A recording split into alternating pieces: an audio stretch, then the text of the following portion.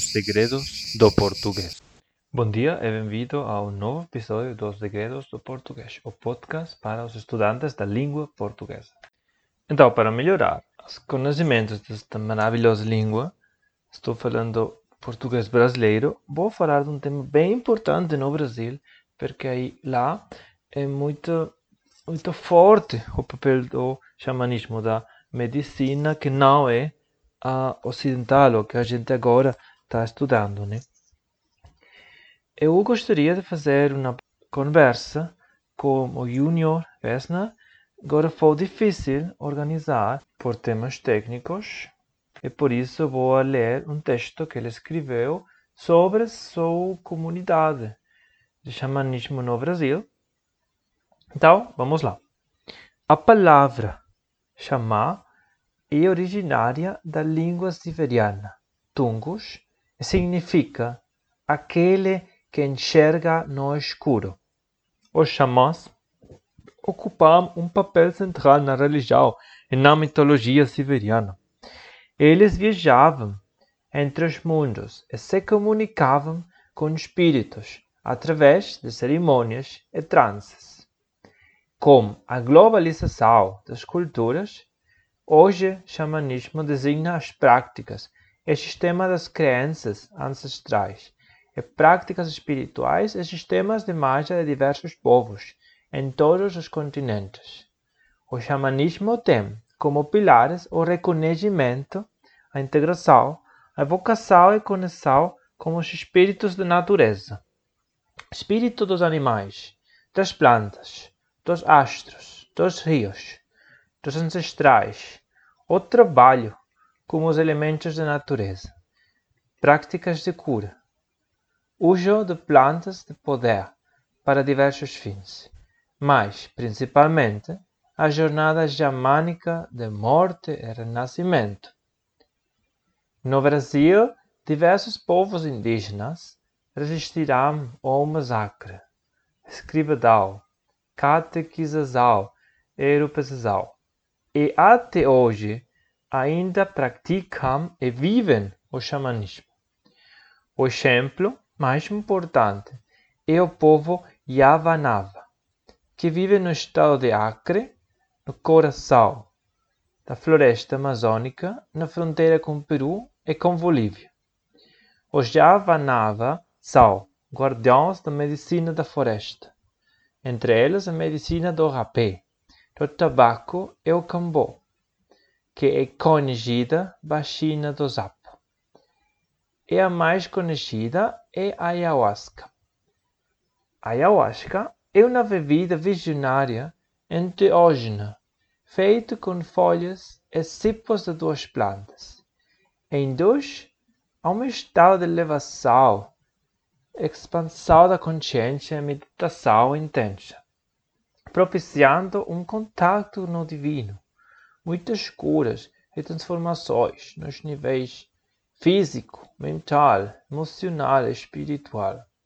Em Quechua, língua inca falada na região dos arredores dos Andes, significa cipó das almas.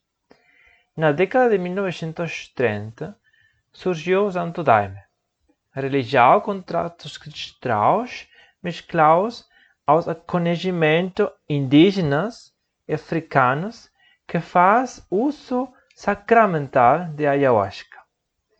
Essa religião, juntamente com a união vegetal e farquinha, foi fundamental para a suspensão da proibição e para o uso religioso da ayahuasca pelo governo brasileiro, que ocorreu em 1977, e difusão do uso do chá no Brasil, saindo da floresta para os centros urbanos.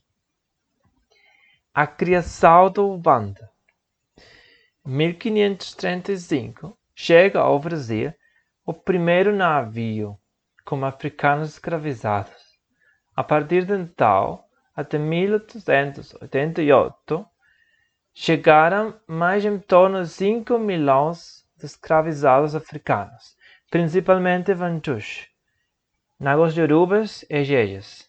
que junto com eles trouxeram sua religião, provida pela Igreja Católica, mas resistiu sincretizada, mesclando-se a cultura e espiritualidade indígena e do catolicismo europeu. Em 1908, é anunciada a criação do bando no Brasil. Religião que tem no contato com as entidades espirituais e culto aos orixás, uma das suas atividades.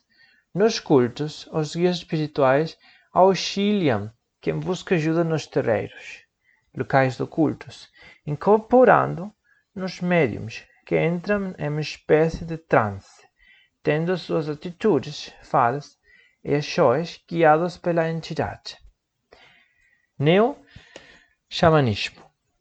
Hoje, percebemos o despontar de diversos grupos que praticam este neo-chamanismo universalista de forma independente, que uniram os conhecimentos ancestrais da pagelança e xamanismo amazônico e andino, Umbanda, xamanismo norte-americano, bruxaria antiga, budismo, ufologia, lei do tempo, também conhecido como calendário maia.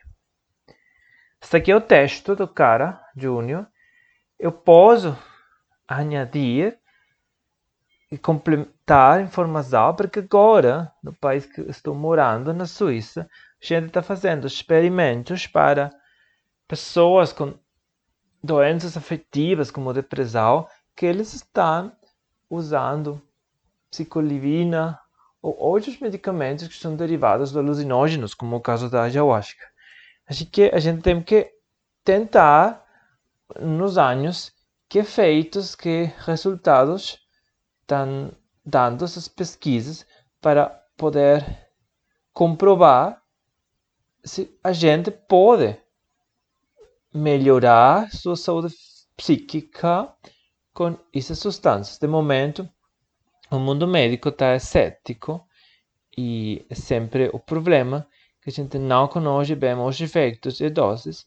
Assim que, neste podcast, a gente fala que tenha precaução, cuidado e sempre contraste as opiniões com a sua médico de confiança, da sua família, né? E assim o episódio de hoje não é tão interativo, mas a gente vai tentar fazer uma entrevista sobre esse tema. E até mais desde o estúdio central do podcast Os Segredos de Português. Boa tarde para vocês, até o próximo episódio. Inscreva-se ao canal de YouTube Os Segredos de Português, no Instagram Segredos de Português e na página do Spotify.